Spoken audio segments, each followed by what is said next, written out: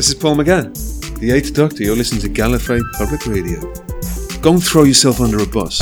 I didn't mean to say that. He told me to say that.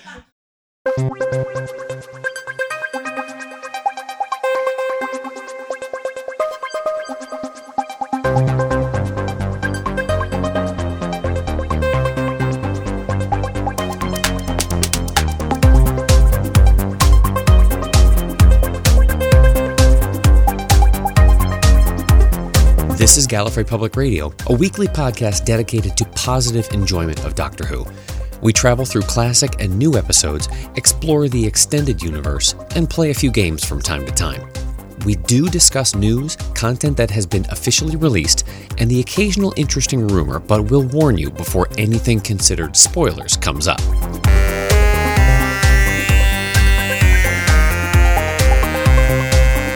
Welcome to episode 449 of Gallifrey Public Radio, where we are this close to wishing that we never loaded that Lonely Assassins game onto our phones, because we don't think we're allowed to delete it now. I'm Haley. I'm Jay, and happy Doctor Who Day.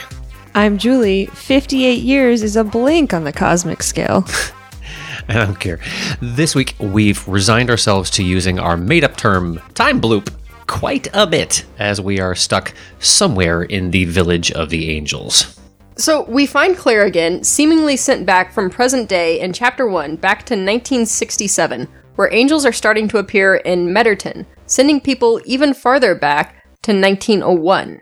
Our hijacked TARDIS arrives in 67 as well, and the Doctor and company immediately begin trying to save the villagers from the growing angel infestation. While trying to figure out why this is happening, the little lost girl Peggy, and why Claire is in the middle of this quantum extraction mystery. Everything builds to an insane crescendo as we learn that the rogue angel was taking residence in Claire's mind. A canon-shaking revelation comes to light that the division actually employs a squadron of angels as an extraction squad. And in a cliffhanger to end all cliffhangers, the Doctor is officially summoned back by the division angels to return with them as an angel herself.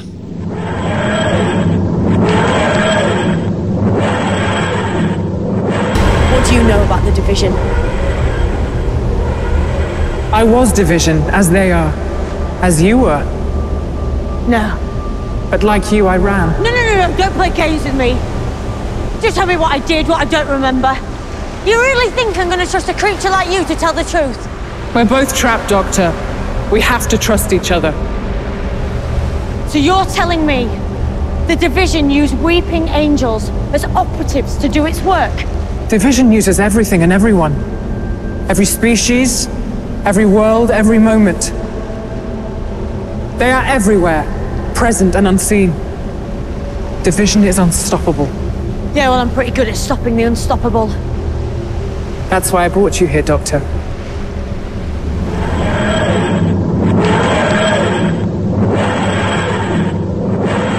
So, can we as safely say that the creepy AF angels are officially back? As foretold. As foretold. Yeah. I mean, this was creepy as hell. Like that was the one thing that I kind of came away with this after the first viewing was like, I'm glad they did the angels right finally. Yeah, this totally negates all the hemming and, well, that was a choice that happened back in, like, Angels Take Manhattan. Like, oh, Statue of Liberty, huh? That's cute. Yeah. It was a coordinated attack a la Raptors from all angles. They're all clever girls?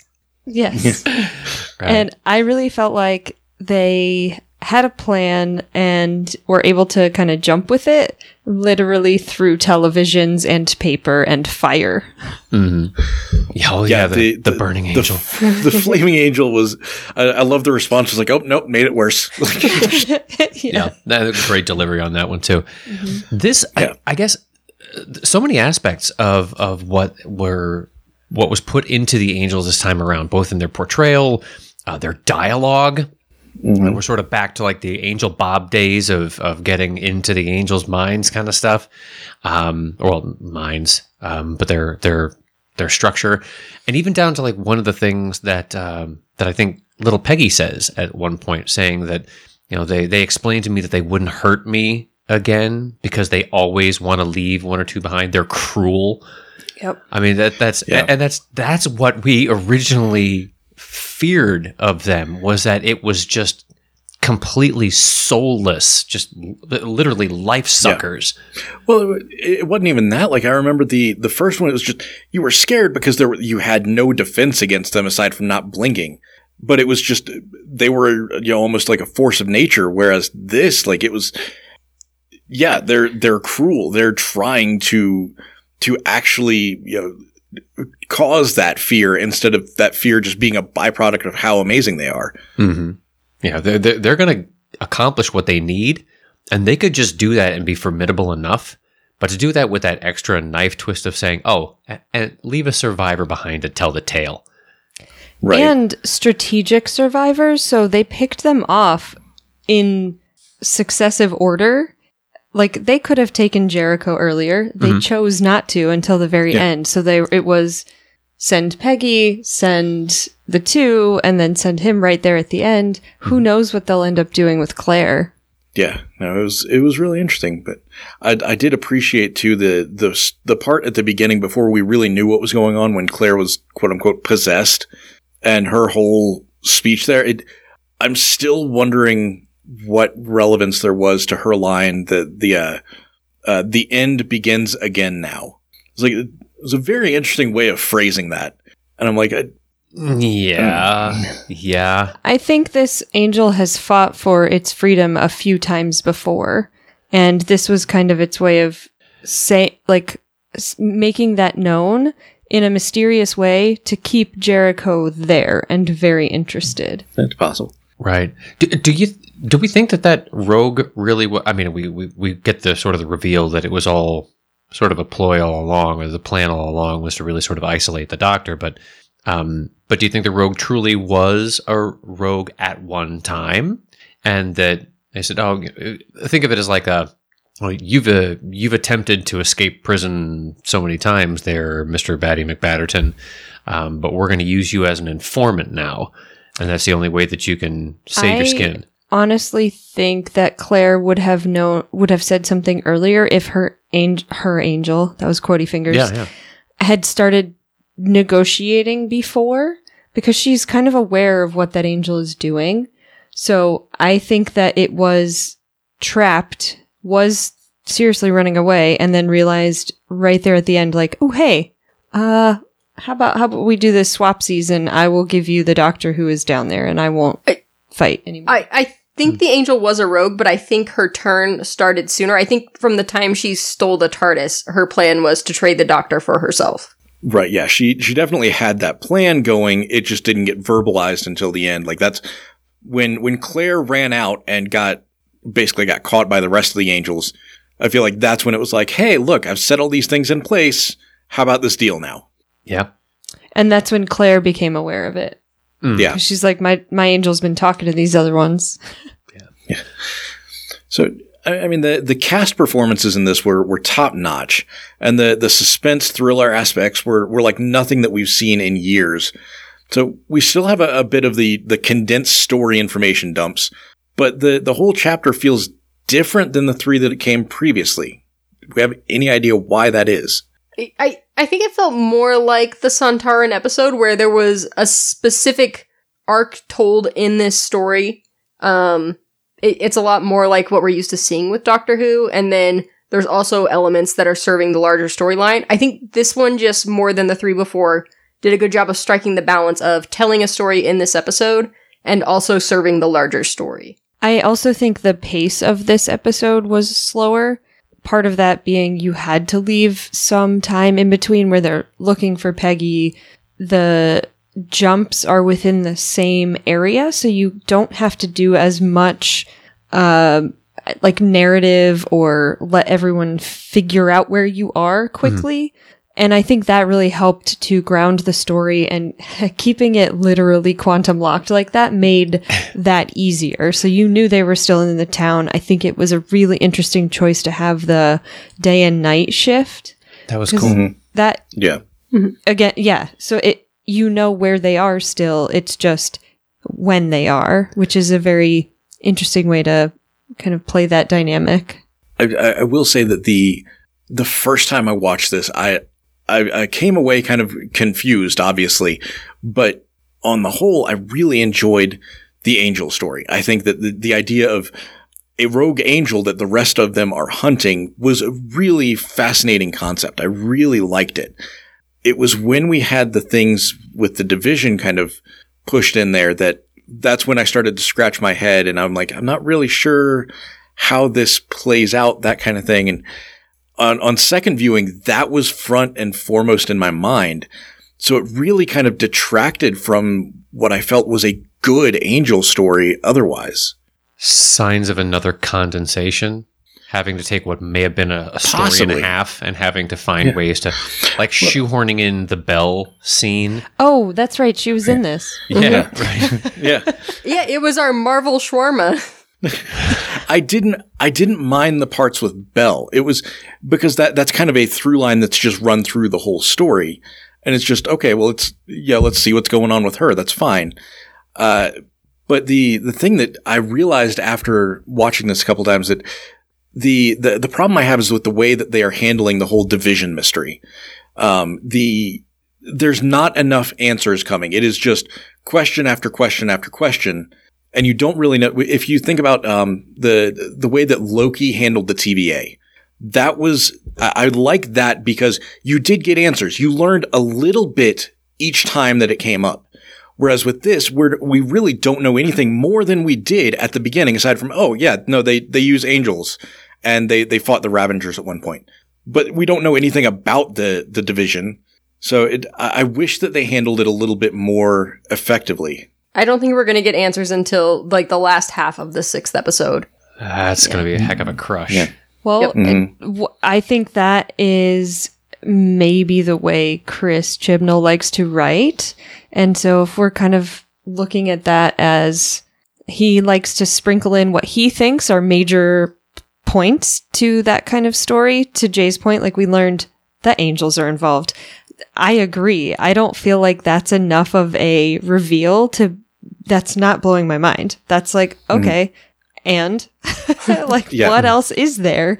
And we still don't know who is in charge of the division, what their purpose is, where does this fit into the Doctor's story, and any of that kind of stuff. So, all that being said, does anybody else have a theory about where Chris might be guiding us to, or is this all leading up to, Haley, you said kind of like last 10 minutes of the 6th episode, but Yeah. Yeah.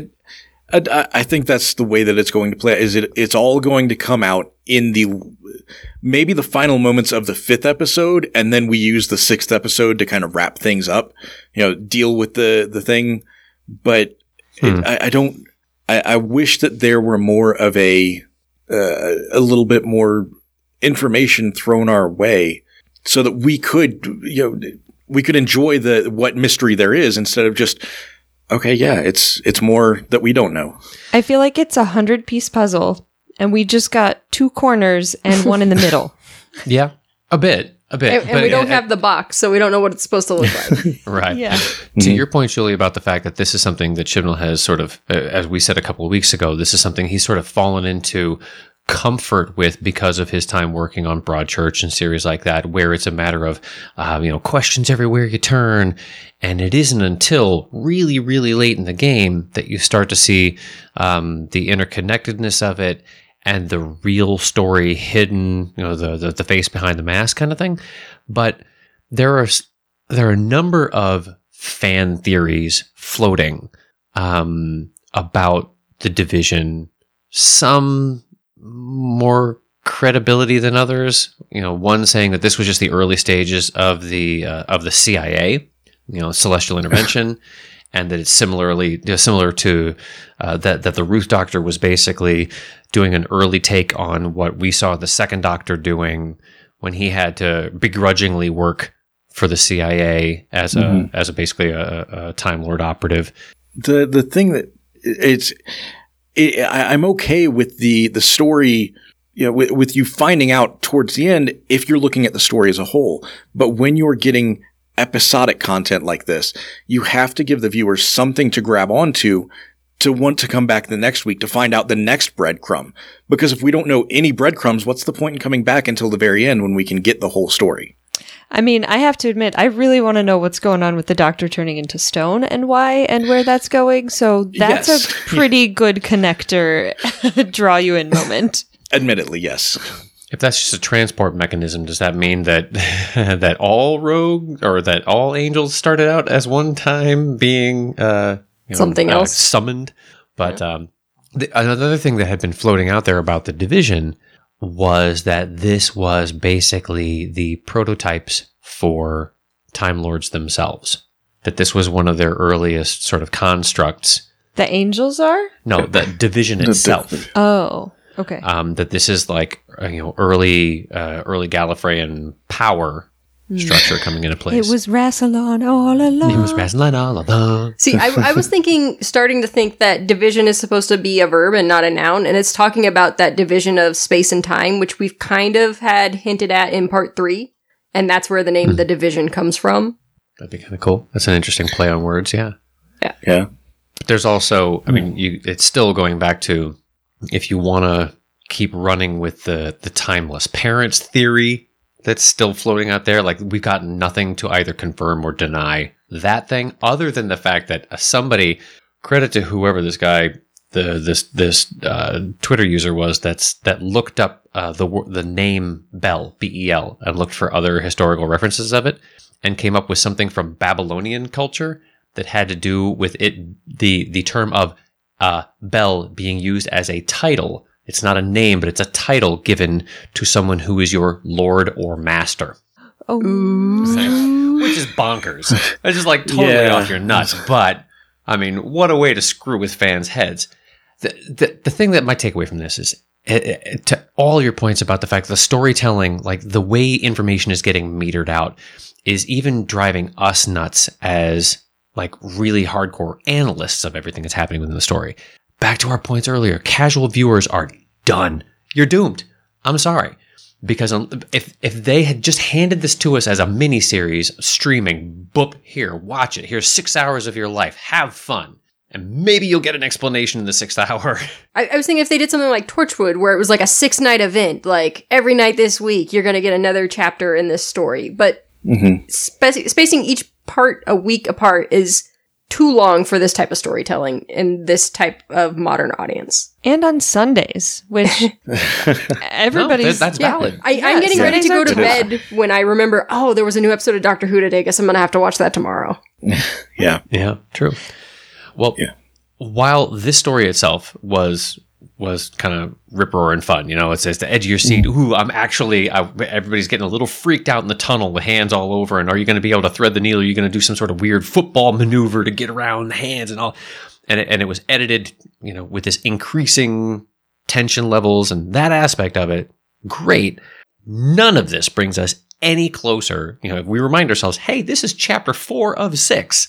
And we are no closer to some sort of clue of where the story is really headed. We have so many unresolved pieces.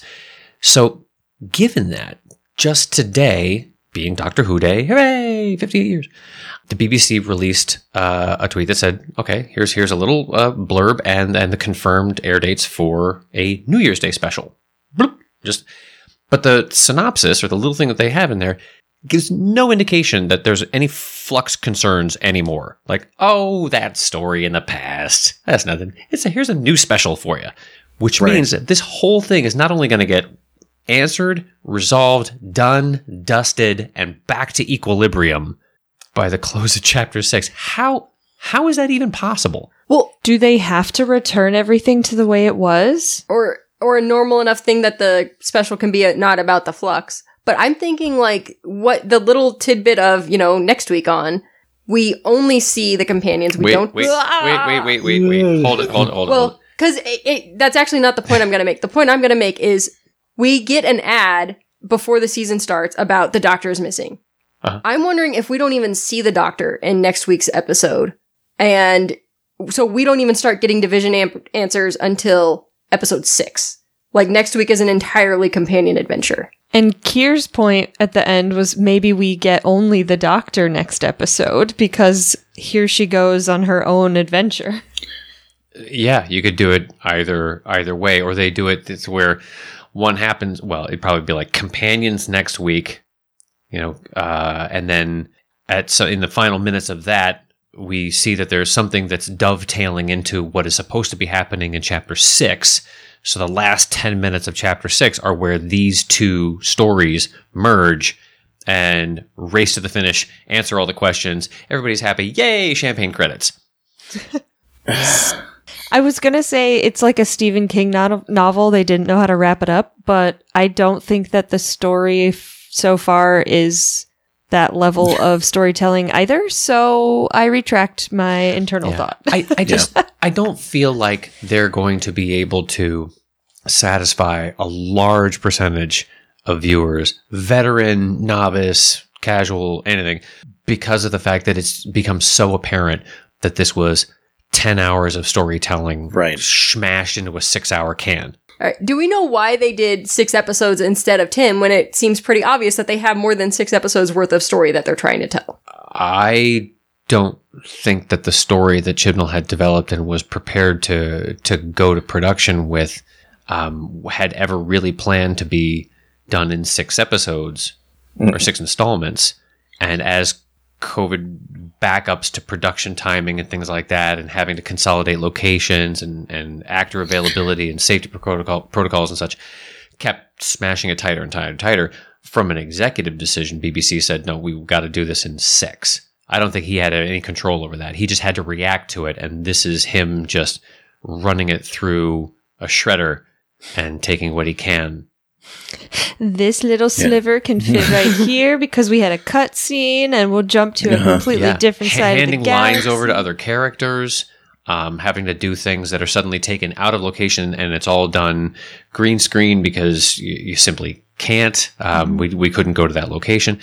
And exposition and information dumps that last for minutes and minutes and minutes. Yeah, and not even the information that we're expecting at this point. Is we're getting a lot of stuff, and it's like, okay, I'm sure that fits in somewhere, but I don't have the supporting structure to know how that's supposed to play into what I have on hand. I'm still missing these 3 questions, and you answered question 5, but I don't know how to get there from here.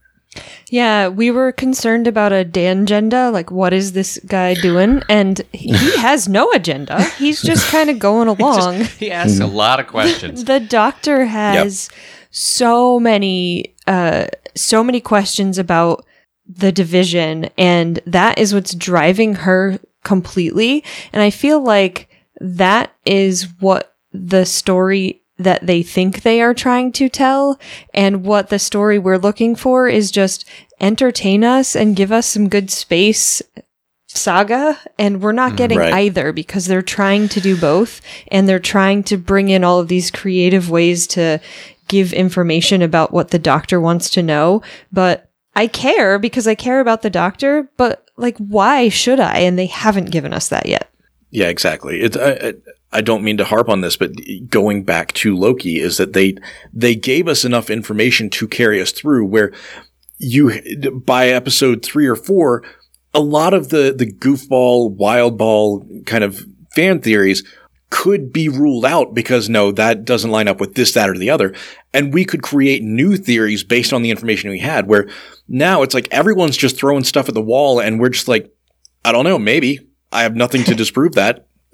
That's a lot of spaghetti. I can neither confirm nor deny that anybody in the world is right or wrong.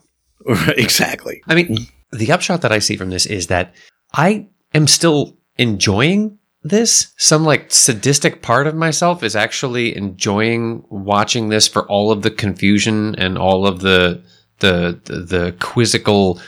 Was that? Have you ever really? Do you even edit, bro? Kind of questions that I have for Chibnall and Stevens, but at the same time, it's like the performances are solid. I'm okay with Dan.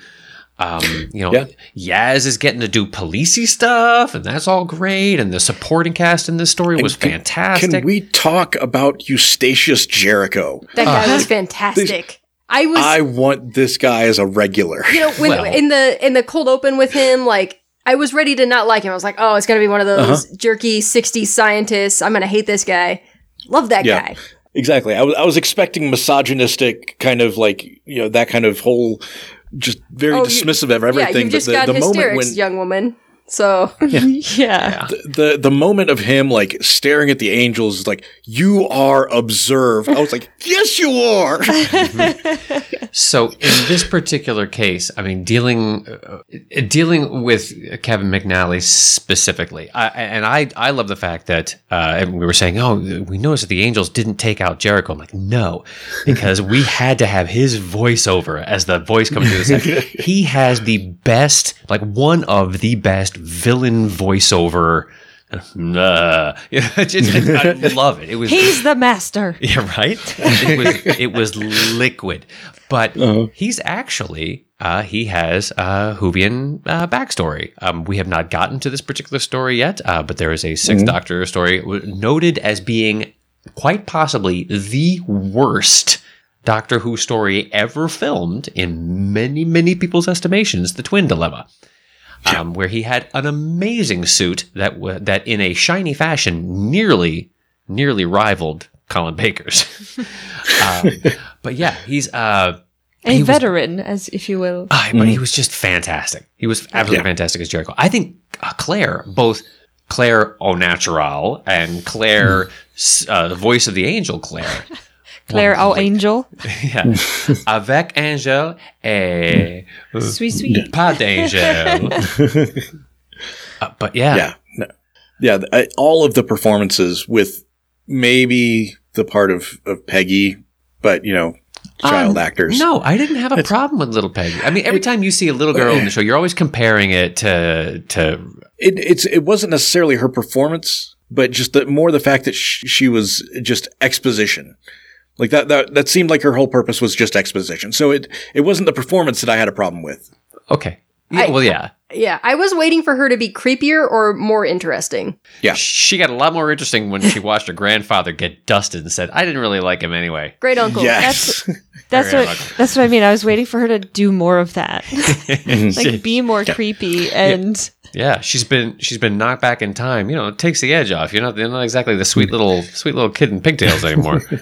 I don't know. There were those couple of moments where before the reveal, I was like, that's Peggy.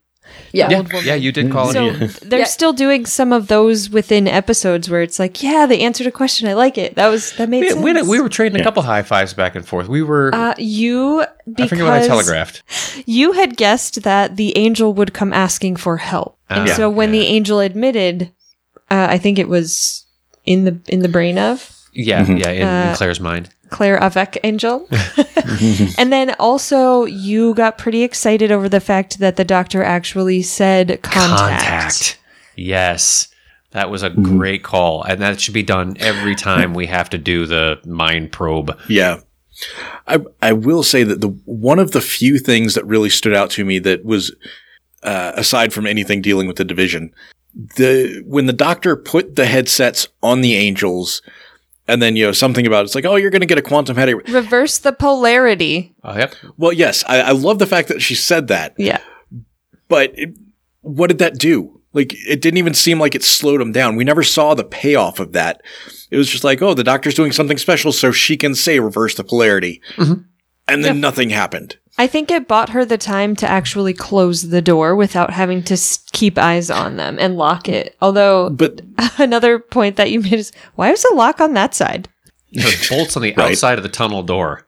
But I think that makes sense for someone who's trying to escape from their own home and keep people from getting if your house gets raided and you're trying to escape through that is the side the locks would be on. I guess so.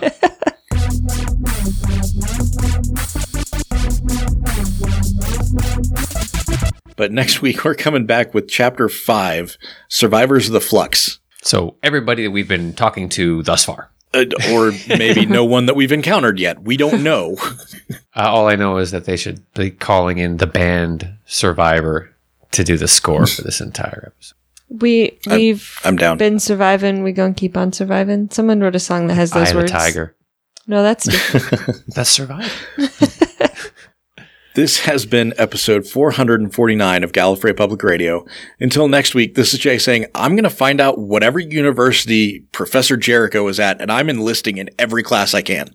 And this is Kier saying, Kier Hansen, triple word score. That's a great one. Oh, I probably wouldn't allow it, though. It's proper name. This is Julie saying, oh, what happened? Sorry, threw a cup at you. This is Haley saying, let's not get bogged down in the order of things. We'll see you next week. Ozzy. Cheers. Bye.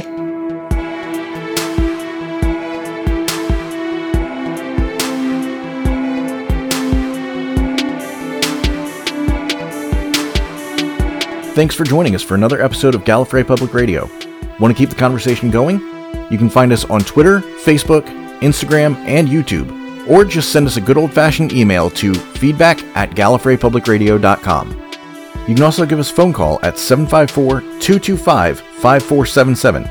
That's 754-CALL-GPR, and you may hear your voice on a future episode of the show. Everything's got to end sometime, otherwise nothing would ever get started.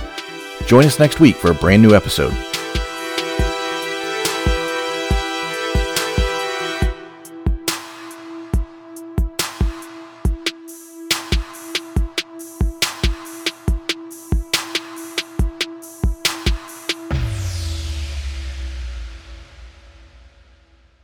Hi, I'm Jacob Hansen.